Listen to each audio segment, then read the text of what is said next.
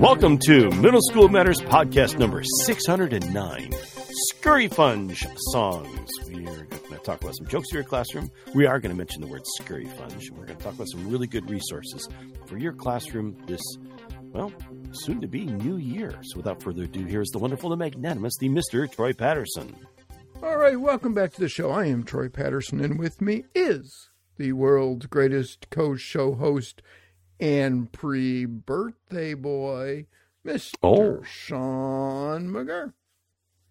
Hey, Sean. Well, hello there. How are you? I am well. I won't say exactly what day your birthday is, just that it's coming up, because I don't want to impact the security online for you here. We'll make. Oh, thank you. I appreciate that. You know what? Guess what day it is. I'll tell everybody what day it is. It's September 31st. That's what I hear. Yeah, that's what I tell everybody. September 31st. 31st. And watch people go, okay. Mm-hmm. Well, and yet somehow they never get to celebrate that one, I'm guessing. You know what? They always forget, and B, it's usually, you're into the school year, and they're like, oh yeah, okay, well we missed that. We'll get it next year. And you don't have to worry about it because, it's September 31st. So. Got to do the little knuckle thing. Do you do the little knuckle thing? No, I just remember the song. Okay. I do the knuckle thing. So if you do the knuckle, you know what the knuckle thing is? Mm-hmm. Okay. So I'll tell everybody what the knuckle thing is. If you start in January. Which knuckle do you start on? So you go January, February, do the valley between the knuckles. And then March is a knuckle, the top of the knuckle. Yeah. Right. And the tops of the knuckles are 31 days. And the valleys are not 31 days. Correct. Yep. And then when you get to the end knuckle, because that's July, August. So you do that one, you start again. You tap that one twice and then come back. So yeah. Yep. All right. Yeah, there's that. There's that. There is, how many people does it take to change a light bulb? This is just one of the many questions I should have asked before buying a lighthouse. There's just so many answers to this. That's right. Hey, what do you call it when you misspell things because you're overexcited? I don't know. Those are hypos. Oh, I got you. I was walking home late last night. I passed a hot fudge sundae, lemon cheesecake, and a slice of apple pie. I thought to myself, these streets are strangely deserted tonight. Oh, there you go. And actually, since we had a big flood, there was actually food that was floating around just about everywhere. So yeah, that one hits a little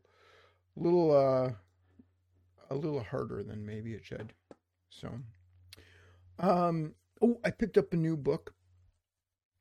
It's called 59 Ways to Remove Glue from Your Hands.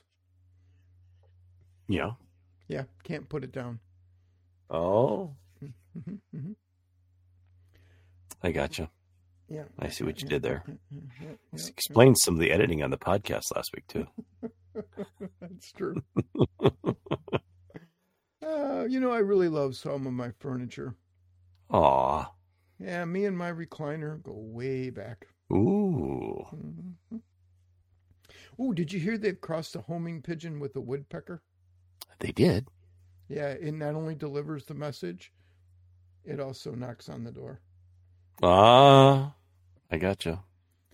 And, of course, What's the best unusual Christmas present to receive? Best unusual Christmas present to receive. I have no idea. A broken drum. Yeah? Yeah, you can't beat that. Oh, sure. Mm-hmm. And then I will make sure that I'm going to share this with everyone. Poop jokes aren't my favorite kind of jokes, but they're a solid number 2.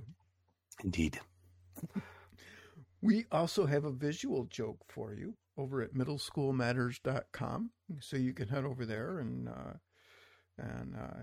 you can share this one with the kids as well. They may find this one like, but I like it. So I've seen several variations of this one, but I thought I would pick this one to share with you. It's a good one. Yeah. And speaking of sharing with you and picking things to share with you, the wonderful Mr. Dave Bydlowski has picked some things to share with us as well. And this is, a couple more. This is 2 more of the best science books of 2023. So here, without further ado, is the wonderful Mr. Dave Bydlowski and the Middle School Science Minute. Hi, this is Dave Bydlowski of K12Science.net, and this is your K12 Science Podcast. In our last podcast, we looked at 2 of the 10 best science books of 2023. In today's podcast, we'll look at 2 more of the best science books of 2023, provided by the December 7th, 2023 issue of Smithsonian Magazine, in an article written by Bridget Alex, Riley Black, Dan Falk, Sheehan Kim, Carolyn Cranking, and Joe Spring. The first book is entitled Crossings: How Road Ecology is Shaping the Future of Our Planet by Ben Goldfarb. And from the start of Ben Goldfarb's fascinating book on road ecology, Crossings, the reader is peppered with jaw-dropping facts. Some 40 million miles of roadways encircle the Earth, while a half-century ago, 3% of land-dwelling mammals died on the road. In 2017, that percentage had quadrupled. In 1995, researchers estimated that in the United States, deer factor into more than 1 million vehicle crashes annually, injure 29,000 drivers and passengers, and kill more than 200. And the book is engrossing for other reasons. In it, Goldfarb chronicles roads from California to Canada to Tasmania to show how they have impacted the natural world, and that includes us. He explores how roads have affected everything from butterflies to mountain lions to frogs. His journey is not just a recounting of dismal experiences. He looks to those places where engineers have built overpasses and underpasses, and animals and humans have benefited as a result. Some of those creations are expensive, but animal crashes cost the United States more than $8 billion a year, so fixes are in order. The Nugget Canyon underpasses, built in Wyoming, for example, prevented 95 crashes with animals annually, and so paid for themselves within 5 years. By citing so many interesting examples of things done right, Goldfarb invites us to contemplate a future of roads that could be much brighter if we would just adopt an ethic, he says, in which roads embrace the land instead of conquer it. The next book is entitled Starborn: How the Stars Made Us and Who We Would Be Without Them by Roberto Trotta. Without the stars, the history of our species would have been very different. That's the central argument in Roberto Trotta's engaging homage to the star-studded night sky, Starborn. The stars are more than just pretty. As Trotta shows, our efforts to understand the movements of the stars and planets and the sun and the moon played a crucial role in the development of navigation and precision timekeeping. In ancient Egypt, for example, the bright star Sirius was worshipped as a deity, and the start of the new year was signaled when Sirius first became visible in the pre-dawn sky. Seafaring Polynesians, meanwhile, traveled from island to island in the Pacific Ocean by memorizing the positions and movements of some 200 stars, aided by their knowledge of ocean currents, fish, birds, and seaweed. Today's most accurate timekeepers are atomic clocks, which count vibrations of a cesium atom. But even those need to be tweaked based on the sun and stars, because the Earth's spin is gradually slowing. But the night sky is no longer as visible as it once was. The author shows just how much we're losing as light pollution, first from cities and industrialization, and now from so-called constellation satellites, like those launched by SpaceX, obliterate all but the very brightest stars and planets for millions of Earthlings. Though Trotta is a theoretical physicist, this is nothing like a textbook. Rather, the author uses his own insightful observations and personal anecdotes to pay tribute to our evolving relationship with the universe. Perhaps above all, the book is a reminder to look up and not to take that vista for granted. And this has been your K-12 Science Podcast.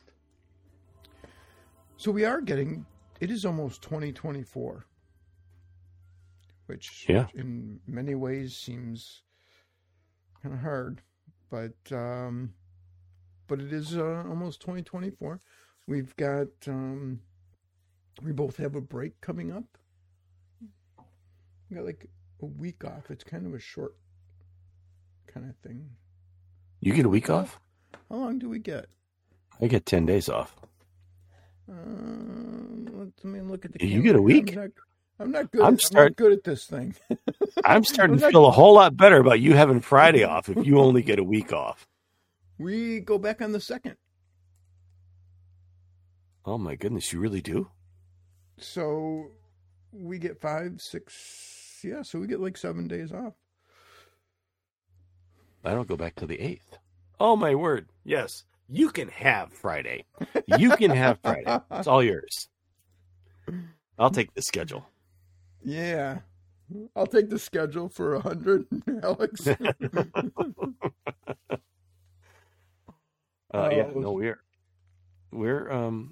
We're back on the 8th. I thought this was kind of, well, first of all, it's rare that we go right up to Christmas like this. Yeah. But then we usually get time after New Year's, but it never have we gone like 7 days after New Year's. It is pretty unusual.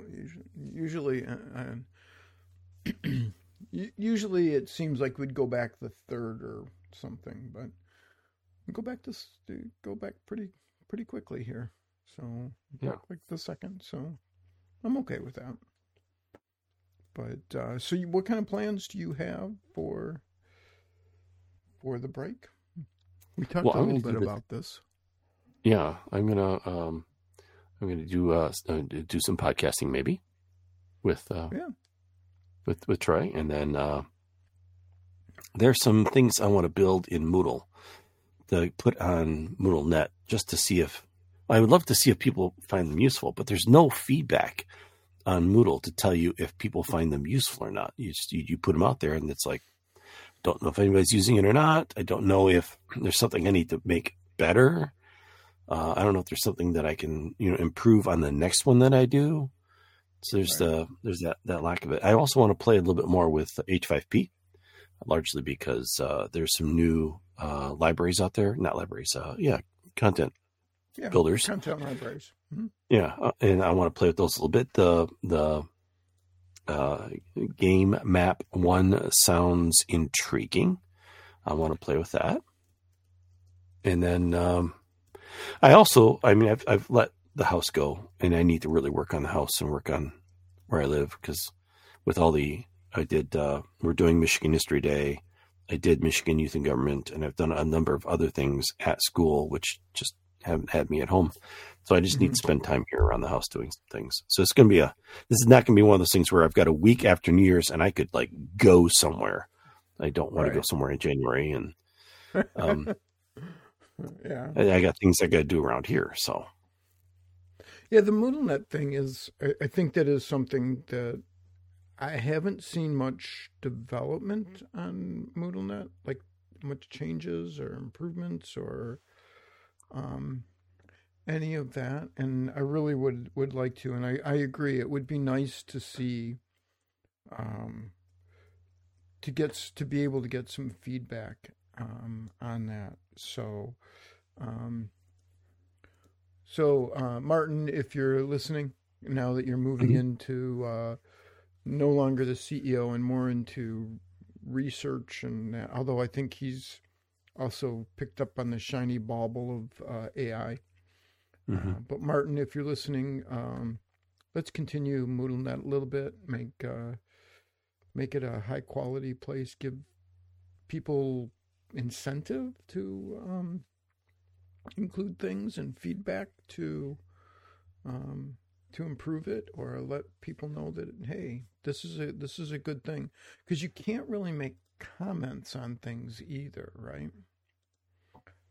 Right. No, it's just either a little heart or and a bookmark, and that's it. It's very very simple, and there's no way for you to tell if you've put out stuff that people appreciate. Right, right, because you can bookmark things, and you can heart things, but you can't say this is really great, I used it for this, um, or um, I took this because it's all OER. I took this and did this other thing with it, um, or I changed it this way or something, which would be kind of cool. So, yeah. Um, and I would strongly suggest that you follow Sean McGurr on MoodleNet as well. So, Yeah, one of the things I want to do is little snippets, not whole courses, little right. segments of courses that Mm-hmm. might be easier for people to say, "Oh, I could plug this into something I already have." Yeah, so I should explain that sooner. I apologize. No, no, and I think that's one of the things that I was looking at. And it's one of the things I think MoodleNet should be, is the ability to put those pieces in there, those different distinct activities. Um, that's kind of what I've done. I haven't really done whole courses. Um, I have done just individual things, Yeah, and right? most Moodles won't let you import a whole big giant course, especially the size of the courses that I have. I was going to say courses can get quite large, so breaking it into pieces is something that um, occasionally, occasionally I've had to say, Sean, can you send me half of this? Yeah, yeah, as that's I too big. as I steal things from Sean on a regular basis. Um, and the game map one is one that I think is interesting. I haven't used it yet. Haven't had a need to use that yet, but working. But I do. I just haven't seen, like, I just don't have a use for it. So, um, but H5P is one of those things that I definitely see useful. And then H5P also has OER sites built into it. But H5P OER works slightly different than I thought it was going to. I thought that it was going to be like there was a site that you could go to and search through. Right. Not really the way it works. What you need to do is you need to go into H5P, and then you can kind of search the OER site. Have you found a lot of good content there, though? I have found I have found a few good things, yes, but I haven't found tons and tons of things. But I haven't really looked a lot either. So, um, I'm in a little different position. So That's true. That's true. But yeah, it works a little differently, and I did find some good stuff, but it's just a whole different mindset of how you get to that stuff. So, right there. I do have some books to read. Oh, couple what of you reading? stacks. I have a couple of stacks next to me, and I just got a couple more. I got The Lincoln Highway by Amor Tolles. I have Hidden Potential by Adam Grant, and O. William by Elizabeth Strout. Okay. I have a bunch of short stories from Maine, local author. I have Ready, Set, Fail by Carl Hooker. And then I've got some older books as well. I didn't read the Hillary Clinton Rodham book, What Happened, but I have that. I have some Irish short stories to read. Oh, look at you. Yeah, there's a whole bunch. There's a couple stacks there to read. So, and I just finished a book, so I'm ready to. I'm at that point where I have to select the next one or two just reading. So, yeah. And then I am going to try to do a little bit of Moodle work as well. And then I will also be doing moving day with one of my kids. So I'll be doing that. And, that's just the way it is. Our school did not get canceled. This past week we had big flooding. My city, I live in Gardner. Gardner got partly flooded out, which is not like totally unusual, but it was like major league. It was like the third worst flooding. Our grocery store is currently closed because water went into the grocery store. And there's several other places that were flooded out. There is a little bit of a floodplain. There's like a big parking lot. It's kind of like the floodplain, but that flooded out and more. So, and then Hallowell is very close by, and they also flooded out, and several businesses posted pictures of like their basements with a good 4 feet of water in the basement, at least. So, that was kind of tough. So, well, we always support local places, but we're going to probably do a little extra local supporting as well, because it can be tough for businesses. We also, now both of us are going to be probably doing a little bit of work in Moodle over the next week or so, 2 weeks in somebody's case. Yeah. And part of the pre-show is we talked a little bit about using Moodle and what some other people use it. Because I still talk to people, and people are like, I used it in 2003. It's like, okay. And it usually starts with, don't bring up Moodle. I used it in 2003. It's like, okay, that's great. But it's interesting how that perception, it's that the first impression kind of thing has stuck around for a lot of people. But I also think there's another thing going on, and that is, what else are you looking at? So what kind of comparison are you making? And I think, like, for a lot of the teachers that I work with, they're comparing Moodle to Gimkit, right? That's interesting. Yeah. Why do you say that? Well, I see. I'm trying to draw a connection, straight line from Moodle over to Gimkit, and I just don't see the. I mean, I can draw one line, right? One line, but it should be a web, right? It should be like this. I should be able to draw something from multiple lines crossing over, saying, "Well, this lines up with this, and this lines up with this, and this lines up with that," and I can see that.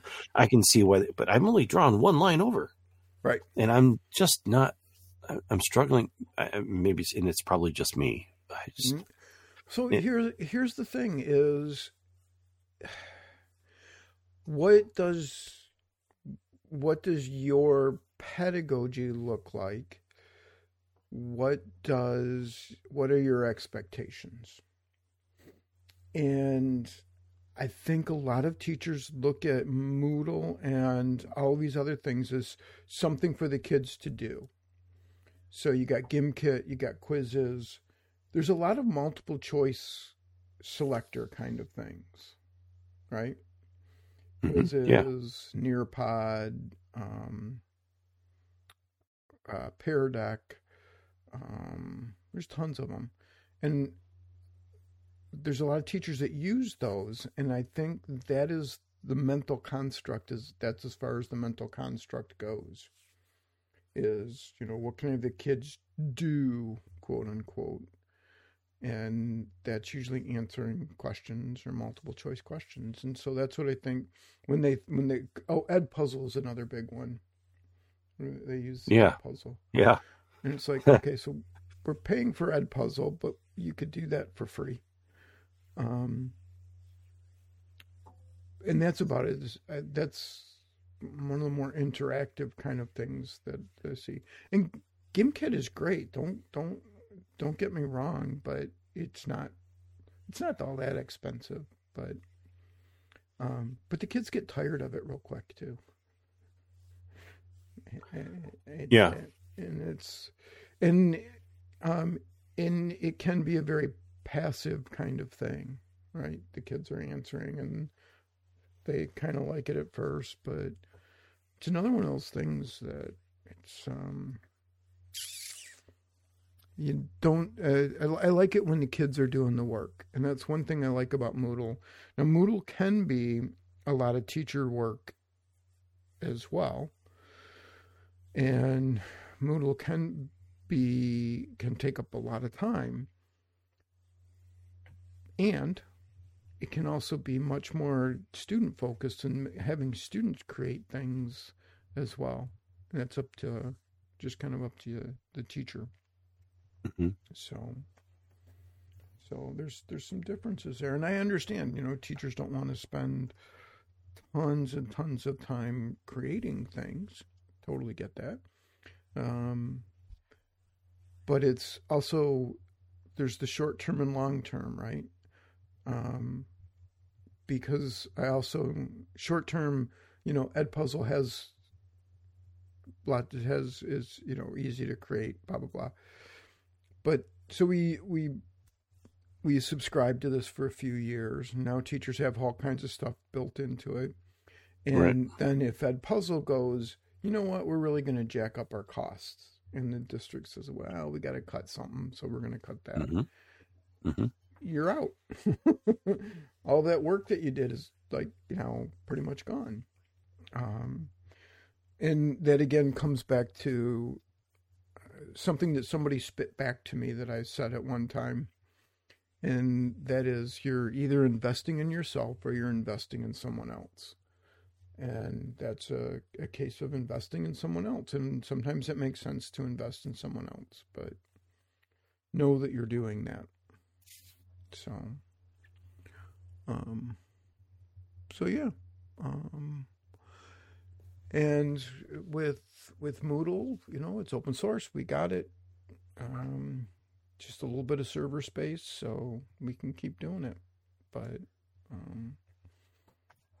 and that's why I wish that MoodleNet was a little more robust. Because if you could go and grab those, as you said, pieces and baubles and pop them into your course and put things together, that would be really cool.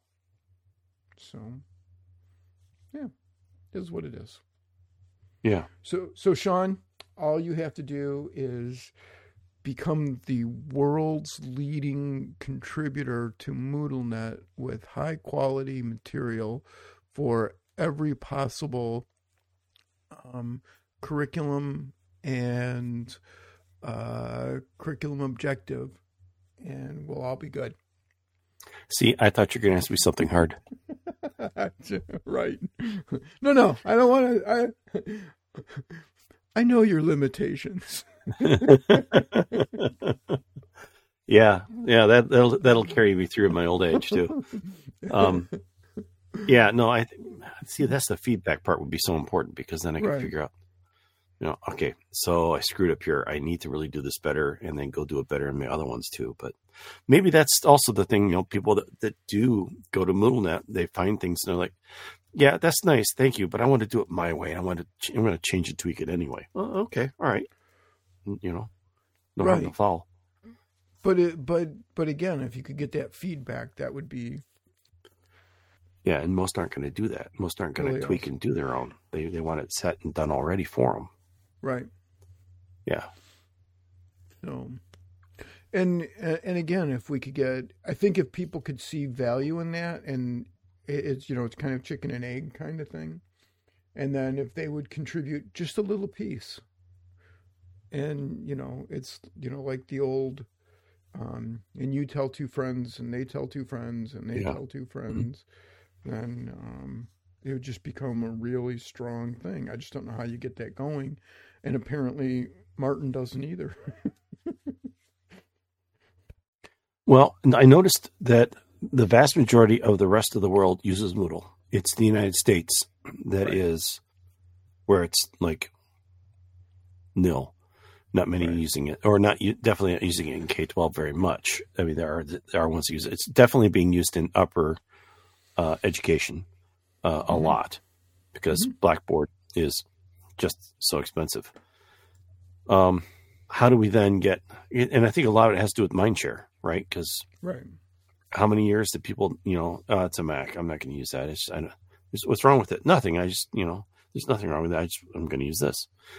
And it's just mindshare. That's all it was, is getting people to stop and go, your life could be better if. But they've had one bad experience, and that has formulated there. And it's the same thing.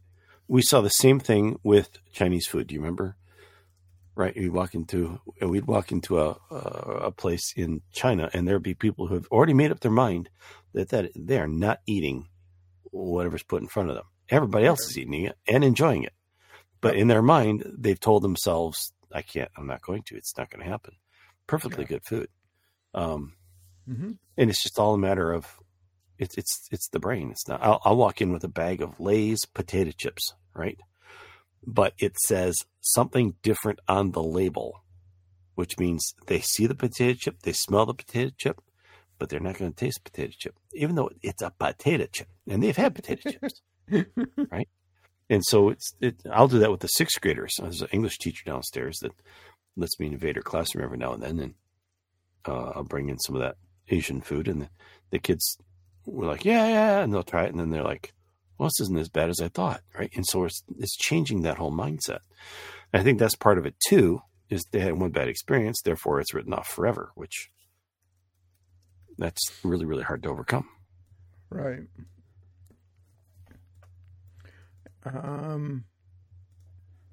Yeah. Let's see. And now I want potato chips. Thank you, Sean. One more service I provide on the show. The other thing that I want to know what's going on the social webs. That's good, because Jonathan Spike has information. Now, it's not necessarily information about the social web, but Jonathan Spike at Jonathan Spike has posted some very funny ISTE rejection notices. He's taken, people have been doing the badges where I got accepted at ISTE, right? He's decided to have some fun with it. And I put one in the show notes, but he's got several.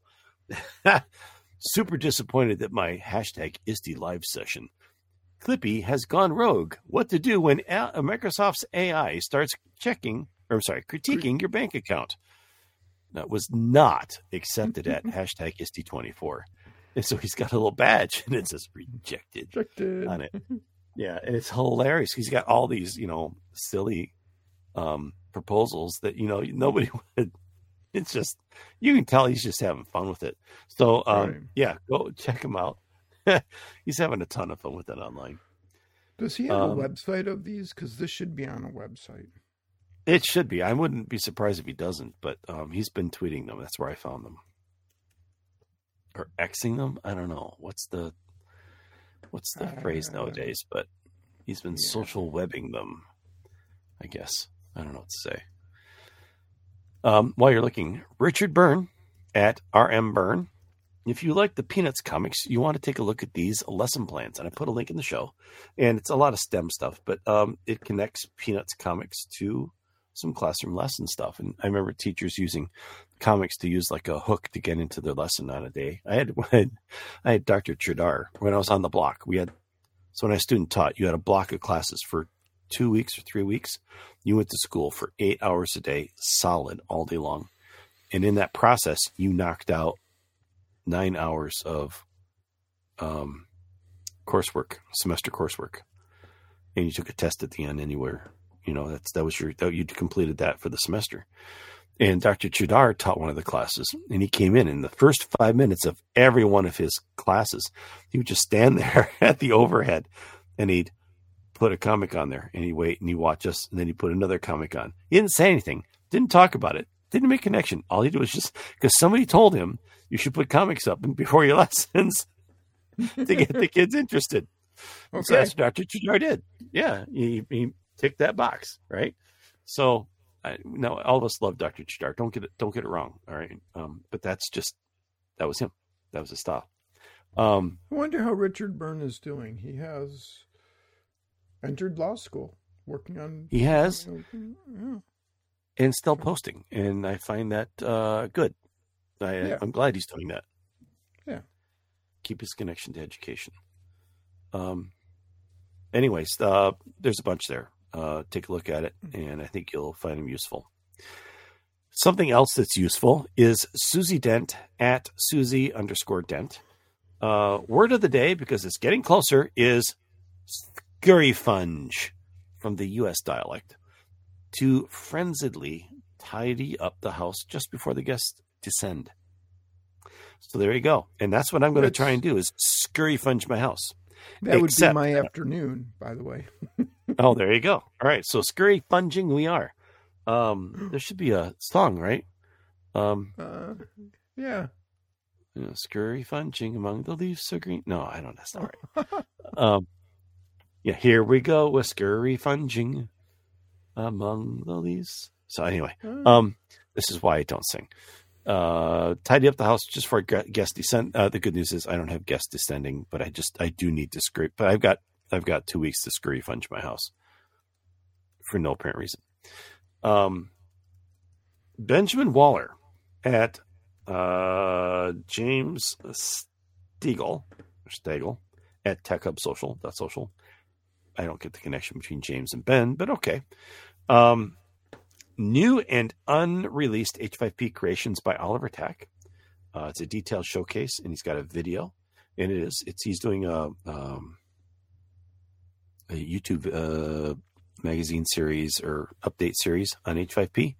And in this one, he gets Oliver to talk about some of the things that are released and some of the things that are not yet released for H5P. So he talks about Game Map, and he's also going to talk about some other content that's coming up. And I think that would be kind of exciting to think about how we could use that in our classroom.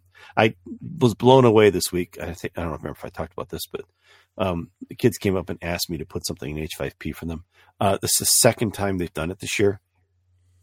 The first time was 2 weeks ago. No, I had been making these little flip cards in H5P for their vocabulary.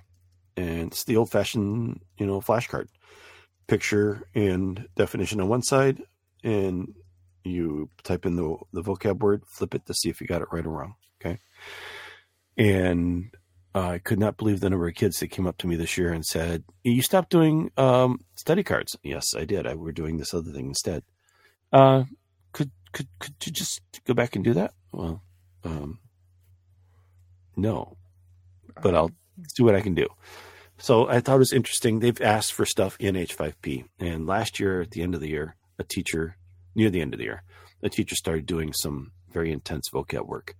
And they went to her and said, could you do what Mr. McGurr does and just put that in H5P and we could study like 3 a.m.? And she did. She came over. She goes, "What's H5P?" So what's 85p? Yeah, we had a conversation, but so uh, I'm sorry, but I'm just going to have to ask the question.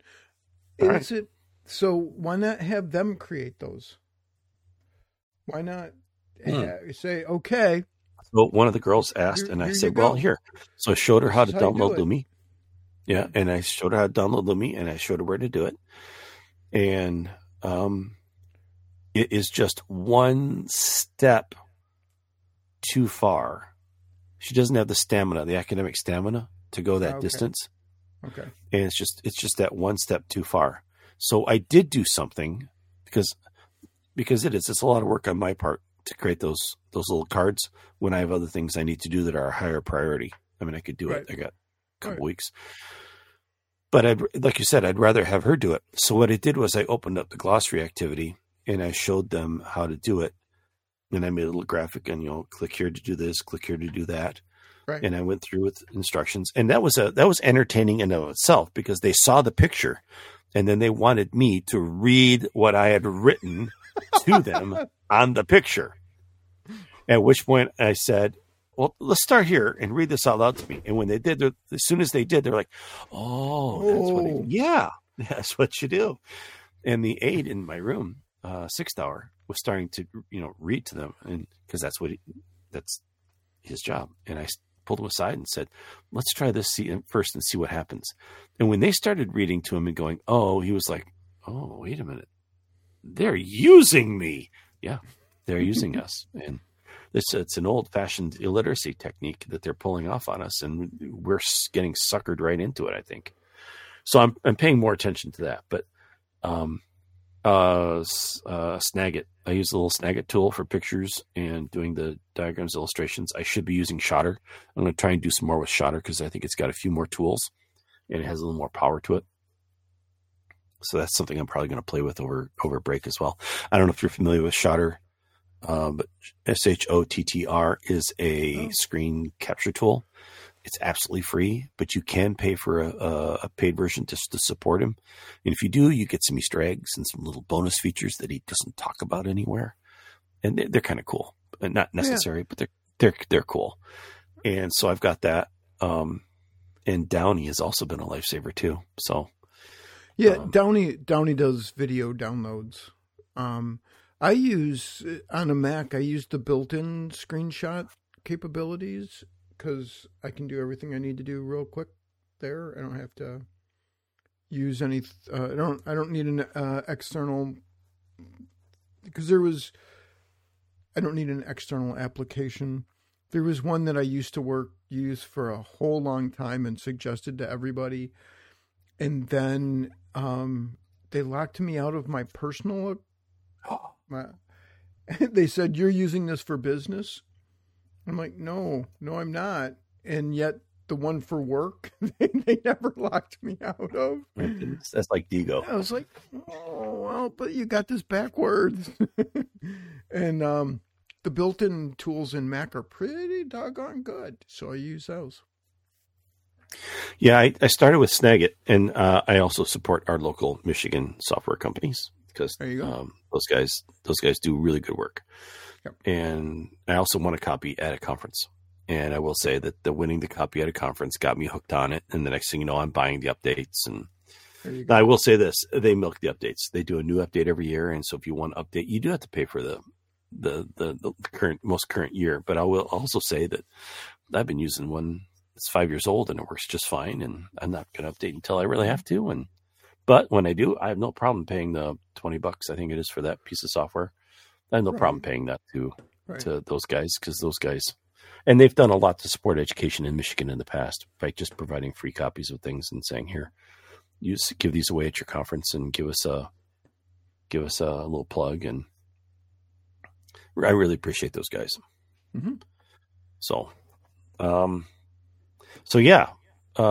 looking forward to seeing some game map stuff. I'm going to try and get that put into my own Moodle to test some things, because I think that could be a really nice feature for like turning my vocab thing into you could do this or you could do that. You could do this, you could do that, which also means I got a lot of work to do to make different options available. So Yeah, but it can be fun. It's one of the strategies for teaching middle schoolers. It is. And one of the other things that I found for teaching middle schoolers this week comes from TCEA, one of Sean's favorite places. I love those people. And this is on examples for teaching with fake news and pseudoscience. So they go through and they define fake news. They define pseudoscience and how it is that it's designed to fake people out. I love that they do a throwback to the Pacific Northwest tree octopus, because that was always one of my favorite things in the classroom to teach. And it was hilarious to watch kids go, "Oh, Mr. Patterson, there's an octopus in the tree." I'm like, yeah. And we would go through, and then as soon as they found out it was fictitious, and they're like, and they were like, they didn't know what to do, right? They didn't know if they could blame me because I never told them it was real, and they processed that I wasn't telling them that it was real. Mm-hmm. And they felt like they were being lied to because they were, but they didn't know what to do with that. And so we had lots of discussions, and we had a couple of other ones that we used as well. But it was a really eye-opening for a lot of kids at that point.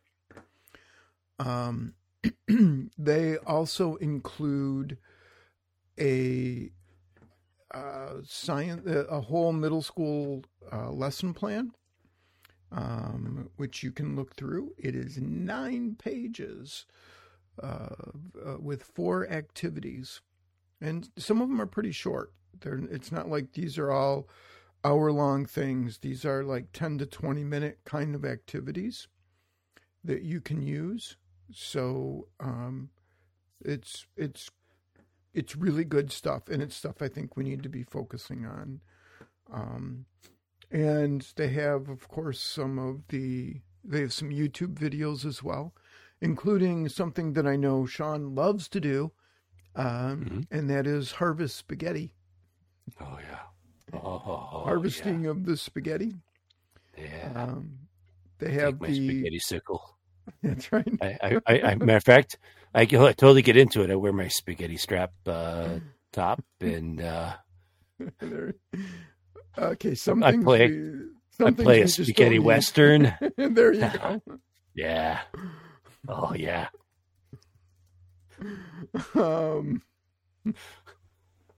There was our clean tag. No, we're still on clean tag. We're okay. They have the Lake Superior whales. Oh, yes. The Lake Michigan Whale Watch Group. I love those guys. Yeah. And milking almonds. Oh, that's fun. Yeah. You just got to see the image there of the little milking almonds. So fun things to do and important things to do with kids. So you can definitely check that out. Let's see. We have also got, now that the Sonny Bono extension has run its course, every year we get new things that enter the public domain. So January 1st is Public Domain Day. And this is when a lot of things open up and become public domain, which means that you, or even maybe more importantly, your kids, can use these things, and professionals can use them. They are public domain, so you can use them in presentations. And of course, the highlight this year is the mouse. Mickey Mouse. In the original version, So not all versions, but in the original version, Mickey Mouse becomes public domain. So kids can use the original Mickey Mouse and only the original Mickey Mouse, because there's been derivations and those will become public domain eventually, but not yet. But there is just a ton of things that are becoming open source, public domain. You can use them for what you want. Some of those things include A.A. Milne's House at Pooh Corner, which introduced Tigger. Yeah. So, J.M. Barrie's Peter Pan, or The Boy Who Wouldn't Grow Up, is also in there. There's an Agatha Christie book, The Mystery of the Blue Train. There's some films that become public domain, including Steamboat Willie. That's thus the mouse.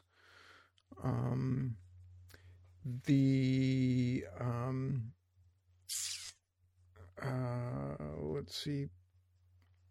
I want to make sure that these are... The Old Arizona, which is 100% all talking film featuring singing cowboys.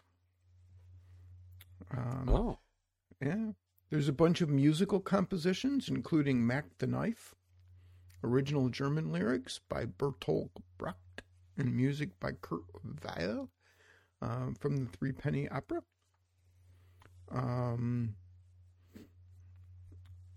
And You're My Necessity, You're the Cream in My Coffee. Oh, yeah. Brings back old memories, that one. Yeah. There's also some sound recordings. Those are from 1923. Those have a little longer. It's 1928, by the way, for most things, but sound recordings are 1923. So you could remix those as well. So be aware of that and know that there's some good stuff out there. And we got a bunch of vampire books from like Pride and Prejudice and vampires. So I don't know what we're going to get coming with these, but it'll be fun to see. So you can check that out. We have a link on the website so you can click and go to search for all of them in the write-ups, and it's a nice write-up for why public domain is important as well. And there's also links to previous public domains resources as well. Speaking of resources, we have a quick little poster from the this is from I forgot who this is from, ATD Education, and they have a whole course on this that you can register and pay for and all that good stuff, and you can get your design certificate. But they do share the 10 tips to design learner-centered training. And I think there's some good basics to remember. If you're interested in doing learning center, I have not taken their course, but you certainly can. Be aware that they're available, and I think there's some other things out there as well. But they say number 1, don't start at the beginning. Start with the end in mind. 2, design your training overview so that it ties directly to success in your learner's current position or future position. Design your face-to-face course with Bob Pike's 90-20 8-minute rule in mind. Are you familiar with Bob Pike's 90-20 8 rule? I think this is where the class lasts 90 minutes. There are 20 students, and you take 8 breaks. That's close. Don't make your lessons longer than 90 minutes. Change pace every 20 minutes and involve the student the learner every 8 minutes. Oh, that's closer than I thought. Yeah. So there's 10 steps there. You can take a look through those. I think it's kind of a good reminder. It's part of the universal UBD, understanding by design kind of thing, fits in with this as well. So you can check that out. The National Academies. Are you familiar with the National Academies here, Sean? Well, we have National Heritage Academies here in Michigan. Yeah. Is that what you're referring to? Not quite. This is okay. This is the Sciences, Engineering, and Medicine, and they have a publication called Social Media in Adolescent Health. Okay. And it is, social media has been fully integrated into the lives of most adolescents in the U.S., raising concerns among parents, physicians, public health officials, and others about the effect on mental health and physical health. Over the past year, an ad hoc committee of the National Academies of Science, Engineering, and Medicine examined the research and produced this detailed report exploring that effect and laying out recommendations for policymakers, regulators, industries, and others in an effort to maximize the good and minimize the bad.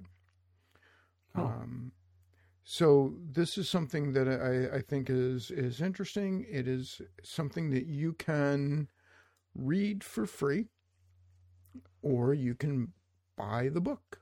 You can pre-order the paperback for $40, or you can read it online for free, or you can download a free PDF. So if this is something that you're interested in, and I know a lot of schools are now doing some parent work with, and doing some work with, counselors and social workers and that are doing work with how do we help kids learn how to do this. And this is, I think, is a great resource to help out with that. And it's free. Best time. Mm-hmm. Here's a fun one. The Web Design Museum. This is just kind of neat. They actually, they go through the, I'm going to have myself here. The Web Design Museum is a history timeline. So you can take a look at some of the history timelines from 1990 to present.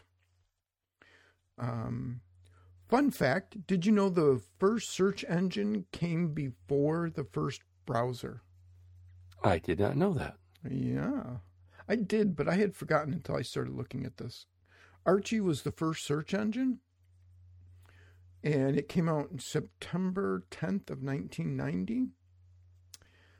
And the World Wide Web, the first browser, came out on December 25th of 1990.